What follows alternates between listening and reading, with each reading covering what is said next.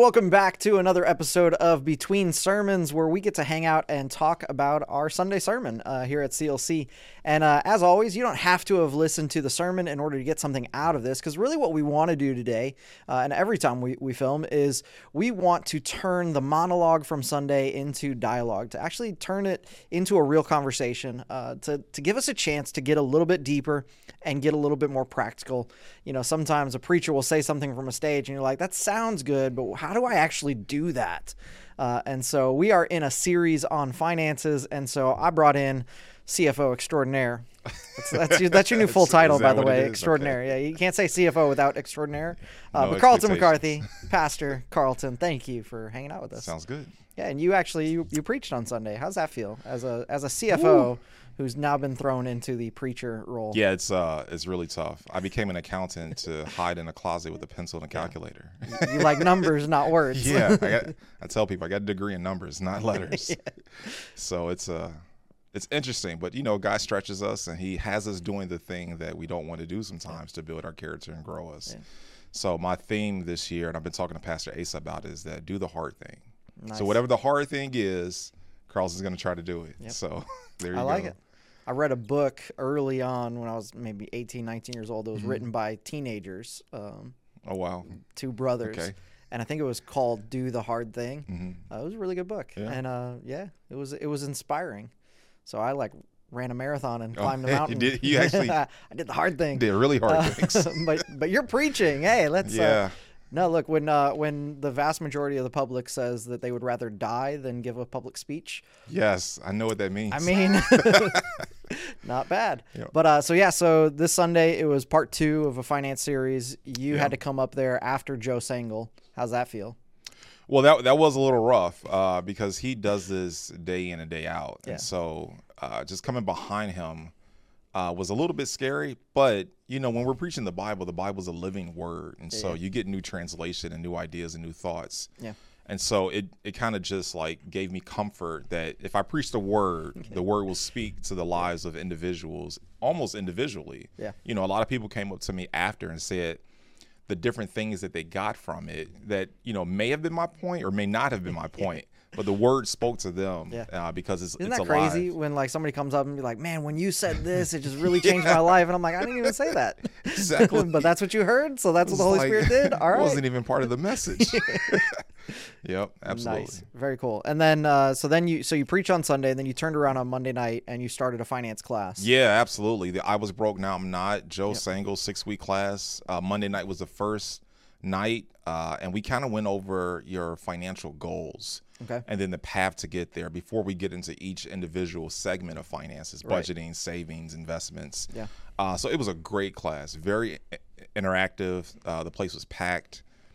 We had a lot of fun, a lot of jokes. We laughed, we cried, a lot of crying over our finances. But it was a really good opportunity to see where people are in their finances, to see where their goals are, their hopes and their dreams, and then how to plan it out appropriately. Yeah. So it was a tremendous class. I was really happy that we had it. I love it. I know it's a smaller sample size, obviously, than the full church or even, the country. But what were you seeing as these 30 or so individuals are sharing their financial goals, their financial struggles?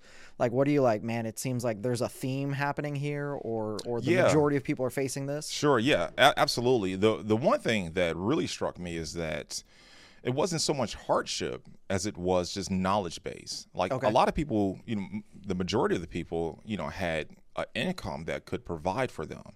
It was a matter of managing and organizing that income and their expenses. And how do I apply this to the goals I have for my family, for myself, whether it's in ministry or just our finances in general? And so the common theme was, okay, how do I organize what I have? Yep. And I think that's so encouraging to know that a small sample of our church body, at least, is not necessarily struggling with it's not an income issue for them. It's more of just a knowledge base of how do I organize my finances to reach the goals that I now learn that we have, Nice. Which was really good. So it sounds like we need to make this podcast extremely practical. Here's what you do, and here's why you do it, and how you do it. But before we get into all of that, there was this principle that you gave.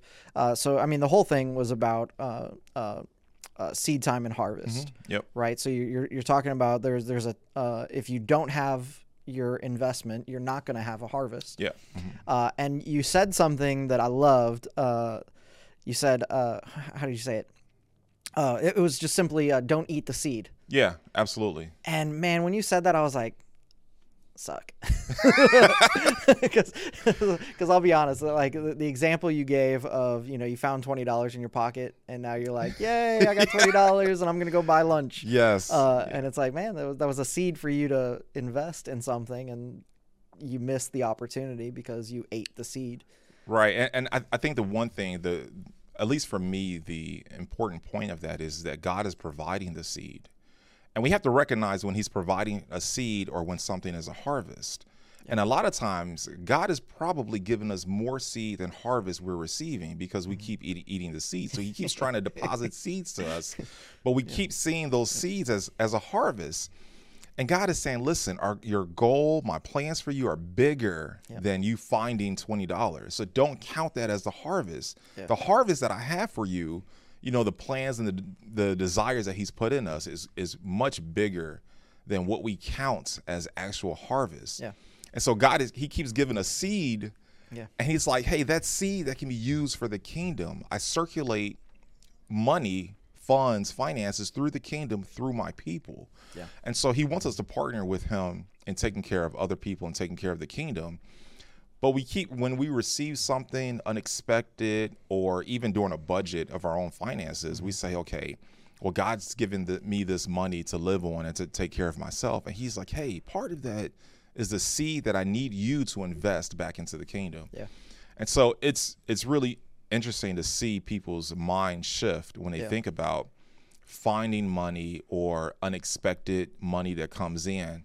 It can't always be a harvest. Sometimes it is a seed because God is providing that seed. Yeah, it was cool. I had this moment. I was a student, an intern basically, so I had no income at all.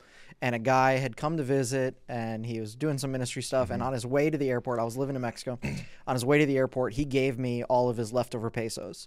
Oh, wow. Okay. Because he's like, I'm not even worth exchanging this. So he gave me, and it was like, I don't know, it was like $50 worth of pesos. And man, as a guy that has zero income, I was like, this is awesome. And like in my head, I started thinking about all these things that I could do. And I got back to the church, and I had a team. And I walked in the room with my team, and I saw them, and it was like,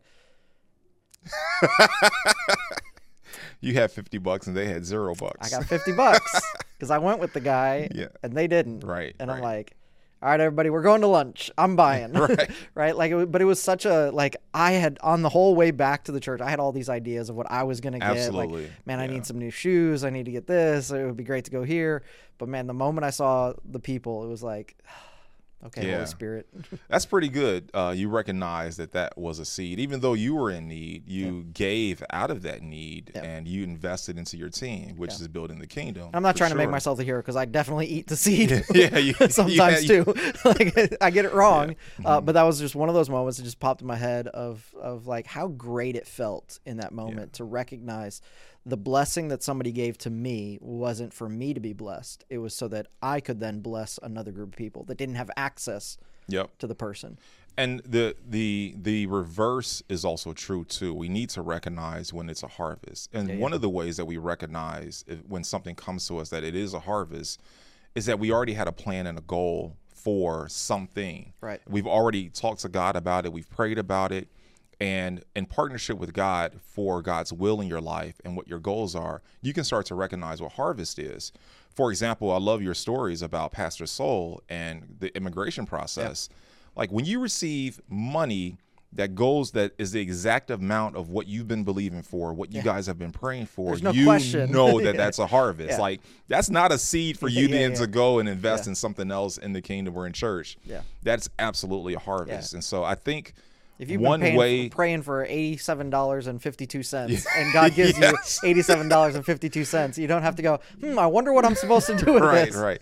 But that, makes us, have to take the step in first having a goal, having a plan, and then talking to God about it. Before we even do anything with monetary transactions, we have to talk to God about it. And I think that'll help us determine, okay, what's a seed and what's harvest. So I have two different thoughts I want to talk about. One you kind of sparked, but the one I had first was when you're hungry, how do you not eat the seed? Yes. I mean, that's really good, and it's a sacrifice that we have to make. I think that part of our partnership with God is, making a sacrifice of ourselves, or our desires, our earthly desires, or even our wants for the kingdom. And that lets God know that it's not about us, that it's about the kingdom, so much so that we will sacrifice our needs, our wants, our desires, even the thing that we think sustains us. We talk about Elijah and the widow. She gave to Elijah. She invested into the kingdom, the very thing that her and her son needed. And that's when God opened the door for her harvest. And God wants to know, who is your God? Is the things you need your God, or is God your God? Are you only praying to God because you have idolized provision? You've idolized the miracle. You've idolized the things that you need in your life. And sometimes God tests us in our faith, where the sacrifice that we need to make is the very thing that we need, that we think will sustain us. And that's part of the reason why we fast, because we're rejecting our body's needs. We're rejecting what we want in order to get closer to God. That's brilliant. Yeah, and I mean, Jesus even, chastises some people in Scripture when they're just chasing after him for the miracle. Oh, yep, absolutely. They're just, hey, you gave us bread that one time. Yes. I really like that bread. It'd be nice if you gave me some more of that bread. Yeah. And he's like, you've got this thing twisted around. You're chasing after the sign. You're not chasing after the one doing the sign. You're not chasing after the one. The sign is supposed to be pointing you to something, but you keep chasing the sign. Yeah, he's like, if I didn't do miracles, would you still believe me? Right. It's the miracle that we idolize. Yeah, absolutely. Crazy stuff. But I love that concept of just trusting in God and the sacrifice that it is when you're hungry. I mean, I'm sure there's times when a farmer is like, man, I could just take this and I'd be set for right now. But and the sad reality is, I think that's why a lot of people get into financial problems to begin with. Is it's that immediate gratification. Right. It's that I want this thing right now. I don't know if I want that thing in 6 months, and I don't want to wait for 6 months to find out if I still want it. Absolutely. Or need it. I want it right now. Right. And so I think that leads us to a lot of times eating the seed instead of doing what we're supposed to do with it. Right. Yeah. And sometimes, when we don't eat the seed and we actually plant the seed or invest the seed, we invest the seed into the kingdom. The harvest that comes sustains us through another time when we think we need to start eating seeds. And it's something that we have to think about, that there's a cycle. Now, it could be an actual harvest that's real, that's material, that we have, that we say, okay, God has blessed me with this harvest. This harvest is going to last me through a rough patch or it's emergency funds. But sometimes the harvest is a revelation of God's provision, and it's a building of the faith. A harvest may not be money, but it may be an increase in faith. And when you go through something where you don't eat the seed and you invest in the kingdom, your faith builds. And then that faith becomes applied faith for the next time you thinking about eating the seed. You say, hey, God took me out of that position that I was in when I didn't have anything.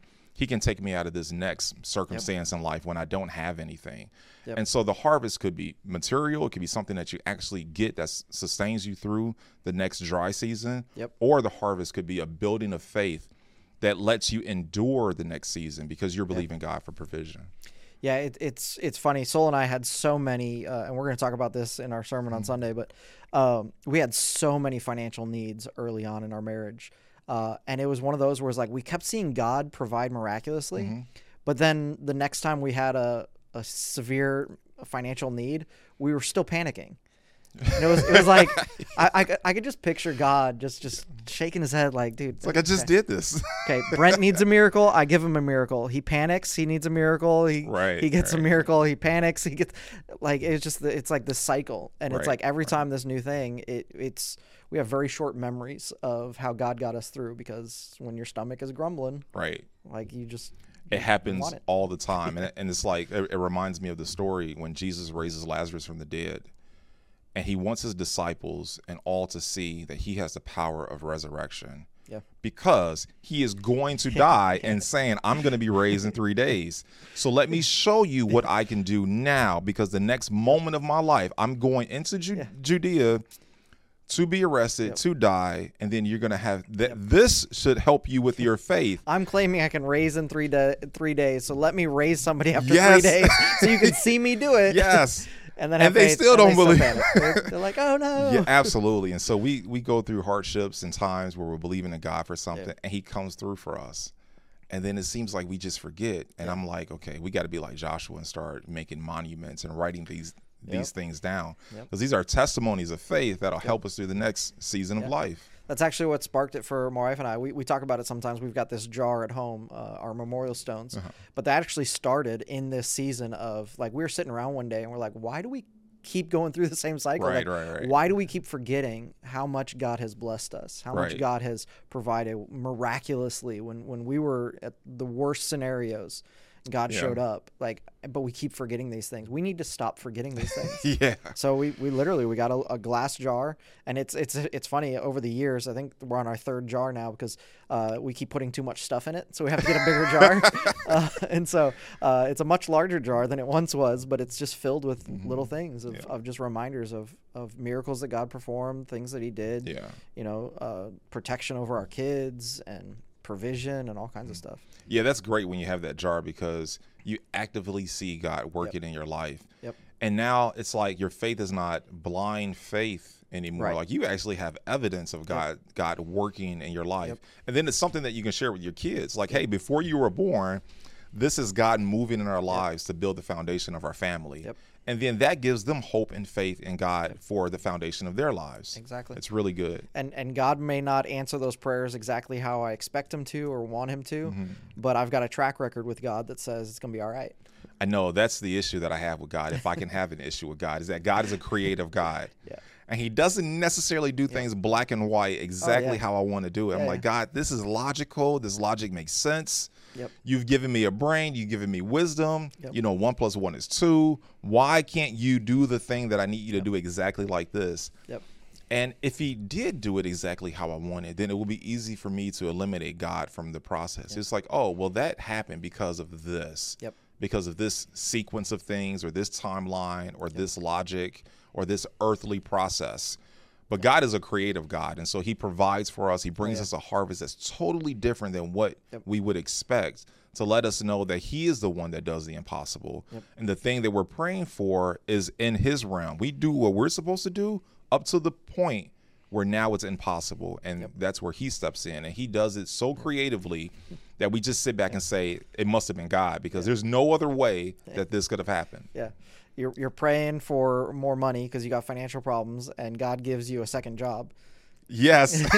You're like, I just wanted the money. I didn't want the work.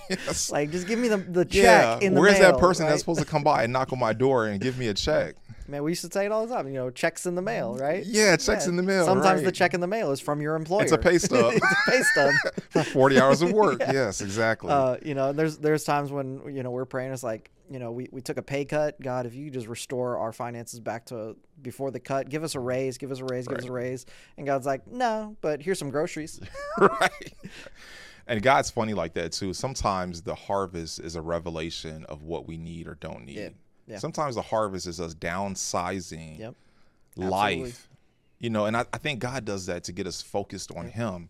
He's like, okay, I'm not here just to give you stuff. Like, I want you to have life and have it abundantly, but abundantly in me. Like, I'm not here just to give you, cars and jewelry and money and big houses. Listen, that stuff is great. And if you have acquired it in your lifetime, fantastic. The comforts of life are good. Absolutely. But I think God sometimes wants us to say, okay, the thing that I've been believing for no longer matters, because the process in believing and having faith for it, going to God for it, talking to God about goals and plans and vision and will, has brought me to a place closer to God where that becomes the harvest. The connection and relationship with God becomes the harvest, and you no longer need, want, believe for the thing that you have been praying for. And a lot of times I think that's what God wants for us. That's the harvest. Relationship with Him, downsizing our life so nothing's in the way of our connection to God, and we don't have any idols. Absolutely. When my wife and I were trying to get out of debt years ago, we realized we were paying way more than we needed to on cable. And it was like the revelation that we had from God in that moment. We're praying for like, we need an extra $150 to really just be able to do this debt snowball thing well. And it was like, hey, your cable bill, just get rid of that. Right. Like, oh, right. It's like, yeah, we talked about it Monday. I said, what's the best way that you can increase your income? Decreasing your expenses. Yeah. And so we I gave them homework. I said, listen, I want you to print the last 3 months of your credit card statement. Ooh. Your credit card statement, your checking account statement, and your Amazon order history. Because a lot of people's credit card statements just says Amazon fulfillment, Amazon. So I said, okay, I need you to print the last 3 months of your order history on Amazon. And then I want you to take a highlighter. And if you don't have a highlighter, this is the one time where you can use Amazon and buy yourself a highlighter. It'll be there either that night or early in the morning. So get a highlighter and then highlight all of the nonsense. Yep. And we know what nonsense is. We absolutely, if we're honest with ourselves, we know what the nonsense is. We go grocery shopping and then go out to eat. Like we know what the nonsense is. And so highlight the nonsense and add that up. 9 out of 10, that's the dollar amount that you need when you think that you don't have enough money to meet your expenses. Yep. And so if you get rid of your nonsense, you have a harvest. Yep. And God wants us to use our lives to honor him with our possessions, not our nonsense. And so the harvest that we have is eliminating that nonsense. That should be the title of this podcast today, this episode. Just get rid of the nonsense. Eliminate the nonsense. Eliminate the nonsense. Because the nonsense may be your car. Absolutely, right? Like yes. You've got a $600 car note. Like that's just right. That's you should just be nonsense. Driving a Corolla instead. That's nonsense. Right. Get Absolutely, rid of that. Yeah. It could be how much you pay for cable. It could be Amazon. It could be that Starbucks. Yeah. Man, my wife loves Starbucks, but I love my wife because she knows we have budgets and we stick to them. Right. So she gets gift cards from people like all the time, and then I'll get them like random ministry friends will they want to remind you that they still exist, so they'll send you a little card in the mail with a $15 Starbucks card. So I hand it over to Sol, and she's like, "Oh, I got money in the account." She doesn't go to Starbucks when there's no gift card balance. Right. That's nice. So now we know what to get Pastor Sol for anything. Yeah, if you want to just love on her. It's funny, like we do staff birthdays here and we get to pull a gift card out of the thing. Every time I get a Starbucks one, she's like, yay! It's her birthday. I just throw it over to her. I'm like, it ain't even mine. So your birthday's in December, so not in September. Yeah, exactly. But so you had said something earlier about vision and having a plan. And there was something that I sat through a financial meeting. It was about church finances. And the pastor in charge, I think it was Chris Hodges with Church of the Highlands, but he said, if somebody in your world, in your life, was going to write $1 million check to your church, oh wow, what would you spend it on? Like, if you don't already and this is what he was pushing. He's like, if you don't already know what you would use that $1 million check for before it's written, it's never going to be written. Right. Like you have to have a vision. You have to have a plan. Absolutely. Yeah. And so if somebody were to walk into Carlton's life and write a ridiculous check, I don't know, that $1 million, what would Carlton do with it? Well, yeah. So I talked about this a little bit on Sunday, and I said, okay, this needs to be a practice before I then go and preach this to everybody. It's like, okay, if you received $1 million, the first thing that we think about is our own comfort. The second thing we think about is making sure that comfort is secure. Yep. So whatever is creating the comfort from the $1 million, the next phase or the plan is to make sure that that's stable. Yeah. And so my wife and I, we talk about this and we said, okay, we can't be self-minded that we're not kingdom-minded. Yeah. Because if it's only about ourselves, then God's going to say, what am I giving you a harvest for? Yep. And so we immediately think about the kingdom. And the first thing we ask ourselves, okay, what do we have a heart for?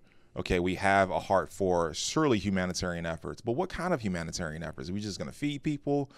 And children came to our mind. Okay, children, 9 out of 10 don't have control over their circumstances, the poverty that they're in, the struggles that they're in, their parents' issues, the region of the world that they live in. Yep. And so we have a strong heart for children. And so we said to ourselves, okay, we have to be kingdom-minded first. So the first thing we're going to do if we ever received $1 million is to honor God by taking care of the people that he loves and his heart is for. Yeah.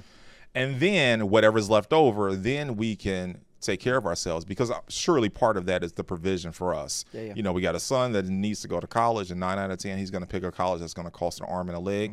And there's many things in our lives that we need to take care of. But, you know, in preparing for the message, I had to revisit my heart.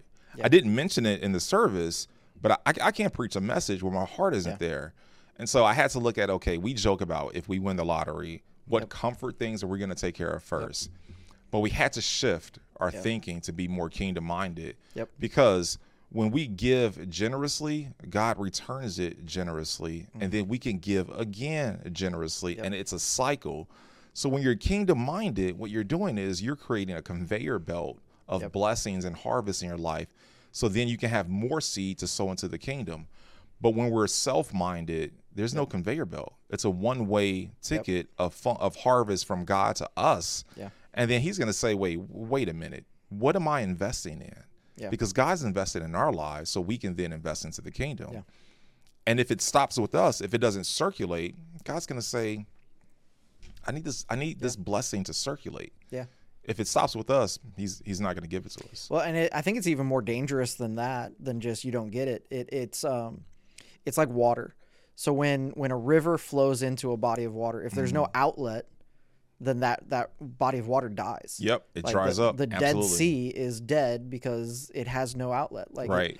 So anything that pumps into it, like if you've got a pond or whatever, if there's no way for water to circulate for it to get out, then it creates disease and death, and it dries up. And so like if that's what we're experiencing in our own lives, why is God going to bless something that's just going to kill the stuff around it? And so we've got to become a funnel where it's stuff comes in and it goes right back out. Yeah, that's good. And it's a spiritual principle. It's not anything that we made up. Or a misinterpretation of the Bible. Like this, we're not that smart. Right, exactly. I mean, God set this in motion from the beginning of time. As long as the earth endures, there's going to be seed time and harvest. And it's the circulation of that seed time and harvest that's going to keep the kingdom advancing. And that's our ultimate goal. We want lives changed. We want people to know who Jesus is, and this is the way to do it. Our ultimate goal in life as Christians is not to have the absolute best life we can have. God didn't promise us that we wouldn't suffer. As a matter of fact, not only did he not remove suffering from us, but he came down to suffer with us. And so that's something that we really have to think about. Is our ultimate goal in life to live the most comfortable, blessed life we can live, or is it to be a blessing to the kingdom? And that's a huge paradigm shift, because just naturally, like, we want comfort. Like, it's just absolutely like I want to eat good food, I want to stay in a nice house, I want to drive a nice car, like I want stuff. But God didn't put us here for stuff. Right. Like I think the part of the problem is this, and we've talked about this in other episodes, but when our mindset is just earthly and it's this finite amount of time. Like, I mean, we get so focused on 60, 70, 80 years that we miss out on, okay, there's an eternity after that.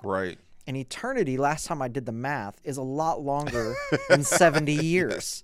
But we're so hyper-focused on these 70 years have to be the best possible. Well, what does the best mean? Does that mean the best car? No. Like, living your best life isn't about, having a Louis Vuitton whatever. Living your best life is knowing that you're doing what God has called you to do, that you're providing a way for more people to end up on the right side of eternity. And this is not a poverty message or mentality that we're promoting. But really, can we invest our lives for eternity?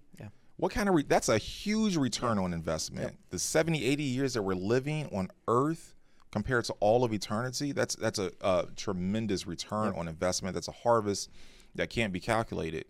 And I always joke about this. I say, we're going to be in heaven and we're going to look back and say, what were we doing in that time? Like, can you think about, we're going to be laughing at moments, but then we're going to have a realization like, what were we doing? What were we believing for? What were we praying for? What were we pursuing?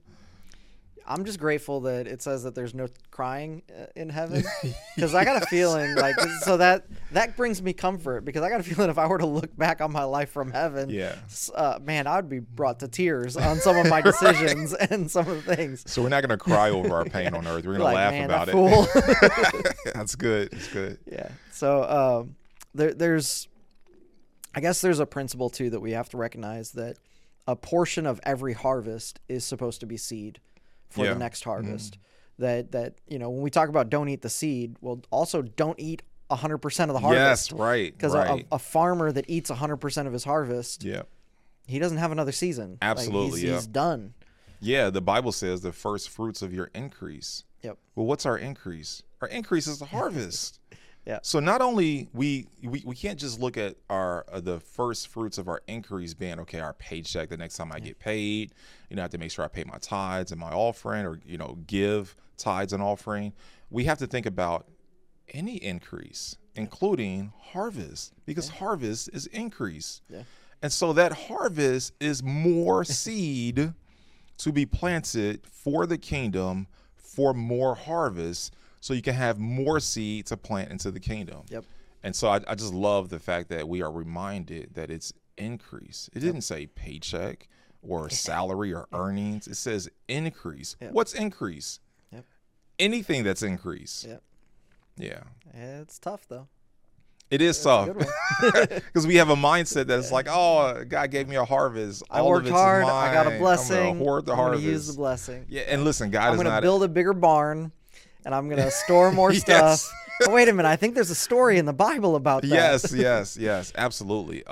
And God's not adverse to us having a comfortable, enjoyable life.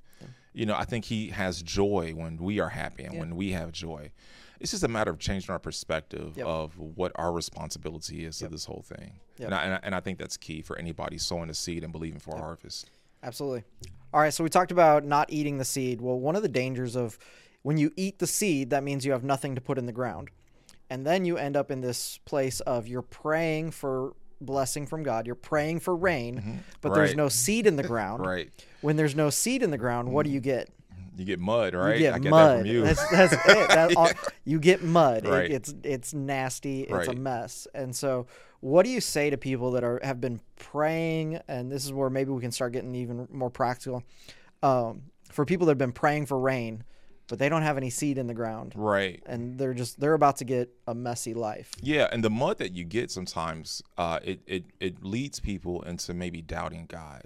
Right. Their faith wavers. They start not believing in the process of seed and harvest because they don't understand, God, why haven't you given me the harvest?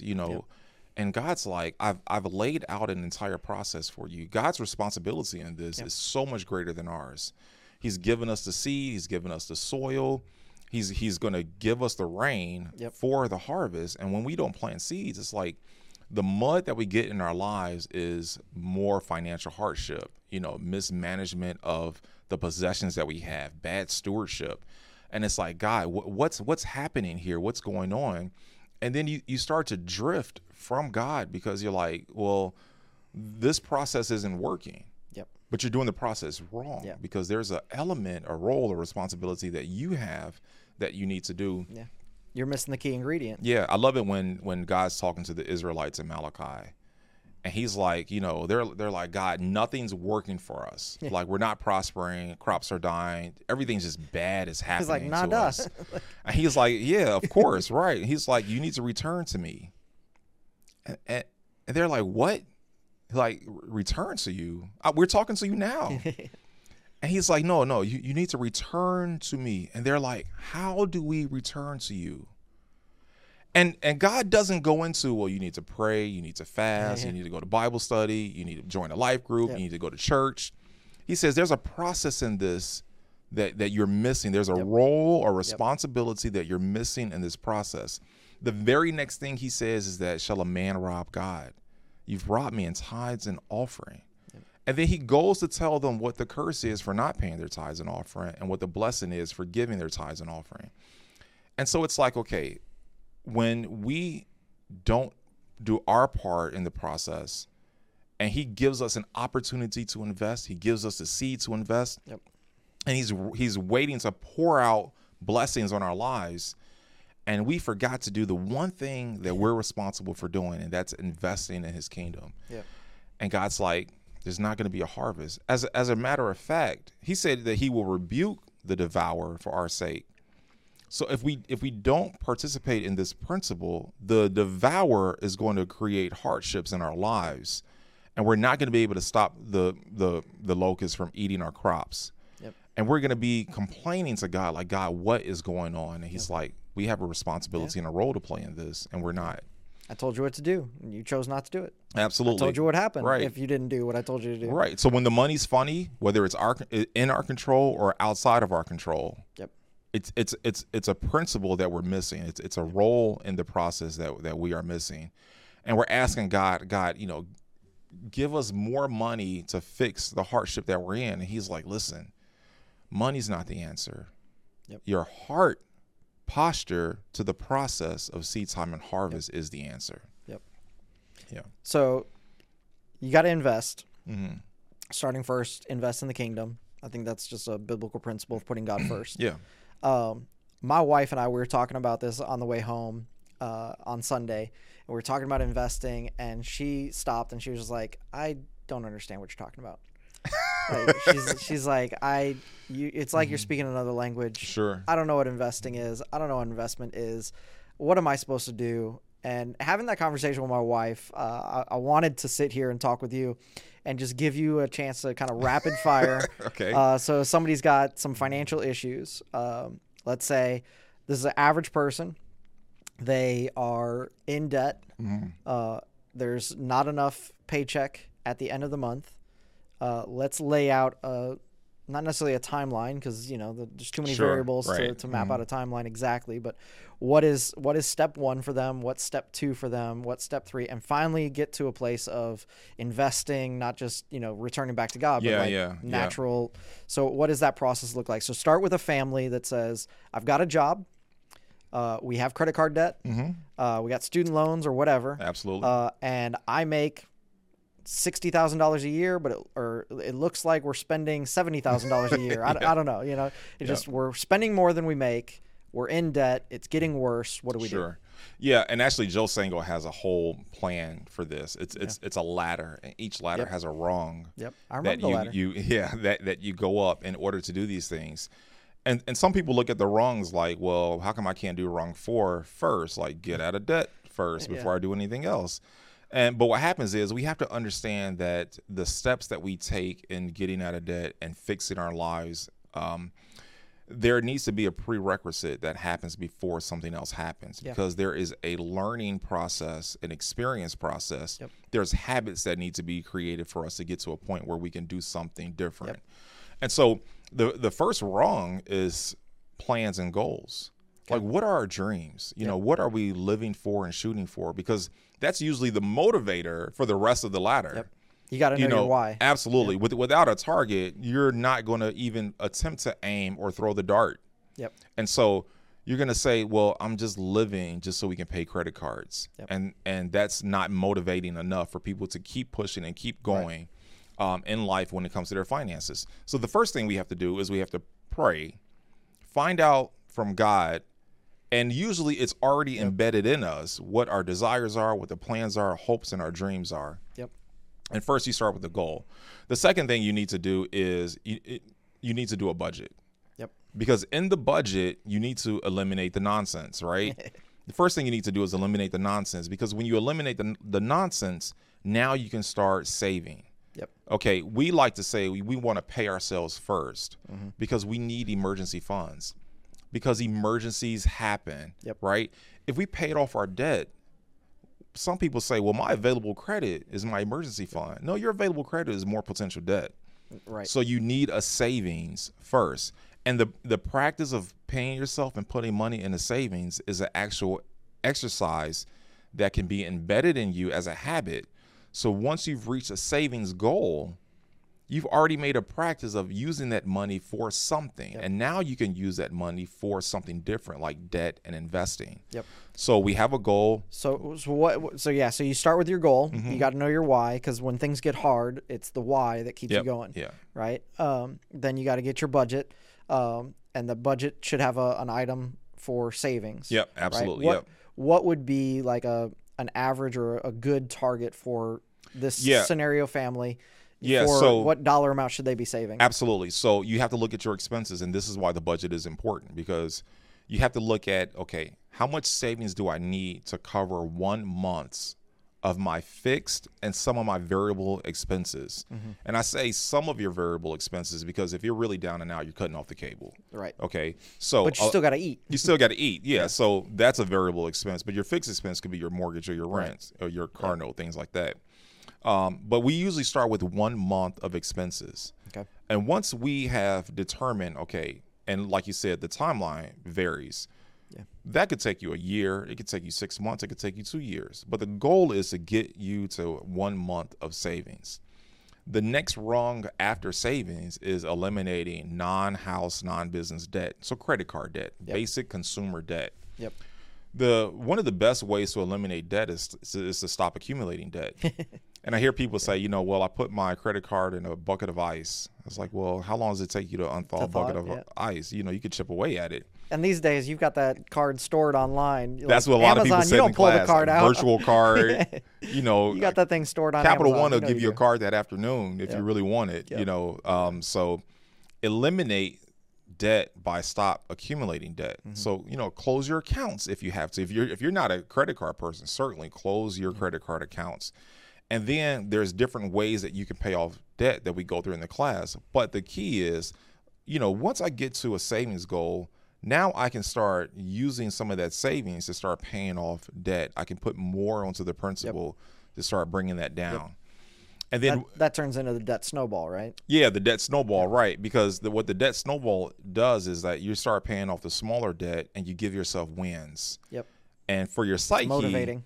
That's fantastic. It's like, yes, I got rid of that Target credit card. I had 6 credit cards. Now I have 5 credit cards. Yes. And it's like, well, wait a minute. Shouldn't I be trying to pay off the larger credit card first because it's accumulating the most interest?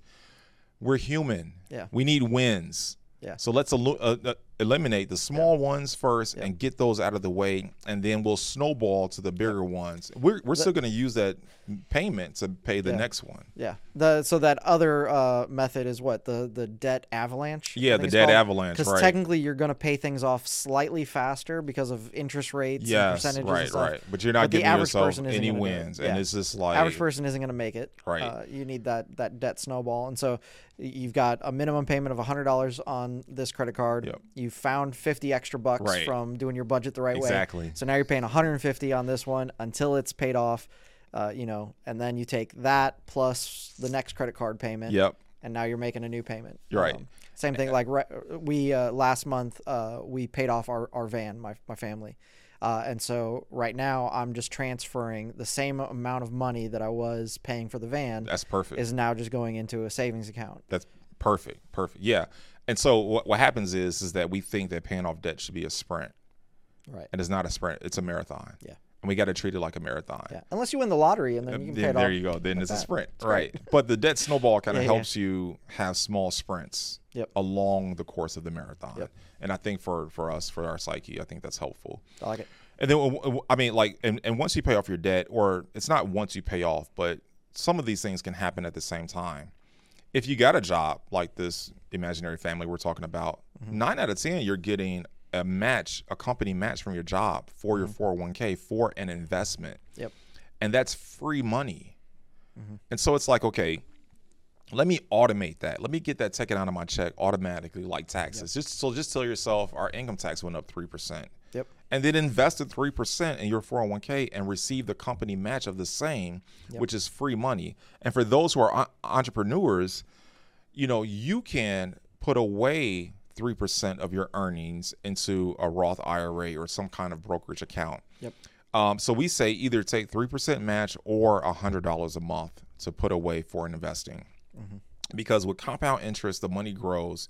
And before you know it, the $100 turns into a large number. Yep. And for every month that you don't do that, you're decreasing the end number by thousands of dollars. It looks like $100 now, but with time value of money and compound interest, it's thousands of dollars that you're sacrificing by not doing it. Yeah. And so that's the part of investing. And that can happen right away. It's the wrong after paying debt, but you can automate that immediately. And then once you get into the habit of investing that and receiving the free money from the company, now you can say, okay, let me look at my savings. Now I can go back to my savings and now I can invest. I can put 3 months of expenses into my savings. You're growing that savings account. Right. Because you are paying off your debt. You have at least your company match, which is free money for investing. And now you can grow your savings to have more of a foundation under you if anything were to happen. Yep. And the one thing we talk about our savings is, and this is a question I asked on Monday night, do we save money forever? And it was a mixed response. And the answer is no. Once we have a savings goal, right, stop putting money in the savings. Yep. And then this is the next rung. Now we can look at, now I can invest 15% of my income into a 401k or a Roth IRA or some kind of brokerage account, because I paid off my debt, hopefully by this point. And the rungs have timelines. So you put in dates on when you think that this can happen for you in your life. You paid off your debt. You are receiving your company match now. And then you have met your savings goal. Mm-hmm. So the amount of money that you were putting in savings each month and the amount of money that you're paying on your credit cards, all of that, those two things now is 15% of your income that can be saved. Because people look at that and it's like, well, I don't have 15% of my income to save. I was like, well, let's add up your debt payments and your savings. Like once you've reached a savings goal, now that money can now grow for you. And I think one of the mistakes that people make in that scenario is they treat it like they just got a 15% pay raise. So absolutely. Like, now they have more expenses. Now I got more that they can go. You know, that was you know, when we paid off the van, it was like the first gut reaction was, man, we got an extra. No. There's no extra. The extra doesn't exist. You lived without that. Continue living without that. Let's use it for something better. Right. Yeah, absolutely. And that's where we can grow our savings and we can grow our investing if we maintain our standard of living. And a lot of times with the money, it's like as soon as we get money, we want to increase our standards of living, which increases our expenses, which ultimately increases our debt. The moment that we decide to take that money and not invest it or not save it, we say, okay, well, I can get this thing. And usually that thing is 120, 150% of what you've budgeted for. And so not only do you have the added expense, but you've also increased debt. Because now you've acquired this thing. You know, name that thing. You want to buy a newer car. Okay, well, if you go out and buy a luxury car, your oil change is no longer $100. Now your oil change is $500 or something to that effect. And usually we say, okay, wow, I paid off debt. Now I can go get this thing or do this thing. And it's usually more expensive than what we realize. Absolutely. So we went from setting goals, creating a budget so we can know what to put in savings, that snowball or avalanche, depends on, you know, what discipline you have and what you need for your psyche. Then we talked about investing at least the company match, getting the company match, which is free money. And then we talked about increasing your savings to about 3 months of your expenses or whatever you think your goal is. Right. Because there's also emergency savings more than just like your household expenses. You know, when are your tires going to expire? Does anybody know that? They told me yesterday that I was at half the life cycle of my tire, that I should get new ones. And all I could think was, if it's half the life cycle, why am I giving you money? Why am I giving you money right now? Like, I got some time then. Right. You know, what's the life My kid needs braces. There you go. What's the life of your roof? Oh, man. Right? What's the life of your furnace? You know, these things have a life. Your water tank. So it's like, do we know that? Are we ready for it? Do we have a savings for it? And so your savings could be 3 months of, you know, your basic household expenses plus emergency funds for these things that you don't realize you're going to need to replace one day. And then once we tackle those things and we reach our goals, you know, we've paid off our consumer debt. We've reached our goal with savings. Now we can really fund our investment. We can really move that money to fund our investment. And then and once we get there, funding our investment and things are happening with us, we can now pay off our mortgage. We can start putting extra payments towards our mortgage. And then once we've made extra payments towards our mortgage, I think it's like one payment a year knocks off 6 to 8 years of your mortgage, depending on your interest rate. Man. Like, how much money is that? Right? 6 years of your mortgage is tremendous. So now you can pay off your mortgage. Now the question is, how much do I need to live on if I don't have any debt, if my savings is capped, I have my money automatically going to my investing, and I don't have a mortgage? Now you really, if you're making the same amount of money, now you can give more more money into the kingdom. Now opportunities of investing in the kingdom will increase for you, or your time is now different. Okay, I don't need to make as much money as I did before, and now you freed up time to do things that God really wants you to do. Yep. And you get to a place where you can say, hey, you know what? Instead of spending, $3,000 to go on a missions trip, I'm going to spend $30,000 and buy an orphanage.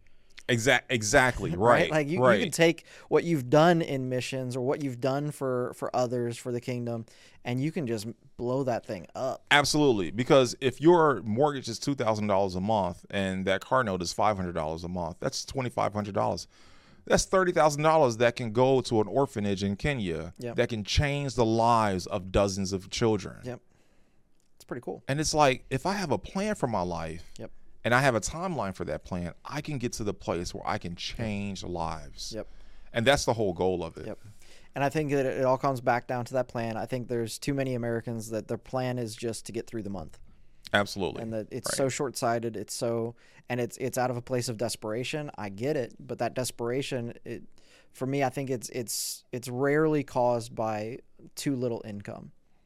It's usually caused by too much expense. Right. And yeah, hey, look, you may be underpaid, but I would still guarantee that you're overspending on something. Absolutely. And if you are severely underpaid, look for another job. Look for an additional. Like, sometimes we got to work hard. Yes, sometimes we have to work. We talk about, I said, listen, if it ever goes south, I'm going to be at Mariano's stocking shelves at night. Man. If anything ever happens, you know where you're going to find me? At Walmart, working. I'm going to find a construction site. Yep. I'm going to do something to provide because, I can't be, immune to work. I've got pretty much one marketable skill. I can work hard. Yeah, that's it. That's my marketable skill. I got a body with all my limbs. Yep. I can do something. I can work hard. Yeah. This is good, man. Absolutely. This is a lot of practical help. People can get more information by going to a Joe Sengel class, getting the materials or any of that stuff. But I think that this gives at least somebody, if I'm just starting out, if I'm just trying to figure this thing out, it gives you some goals, some starting points. But, absolutely. Yeah, it's good stuff. Yeah, we could talk about this all day, but I know we can't. No, we got a prayer meeting to go to in a minute. We do. We got to pray. We go from money to prayer. It's going to be awesome. Yep. But, hey, thanks for hanging out with us. Thanks, Carlton, for being with us. And we got one more of these on finance. So some of you are like, can they stop talking about money? The church always talks about money. We got one more. But I promise you it's going to be more on the spiritual side of things because we're going to be talking about no prayer, no miracle next week. And it's going to be good. So we'll see you there. Take it easy.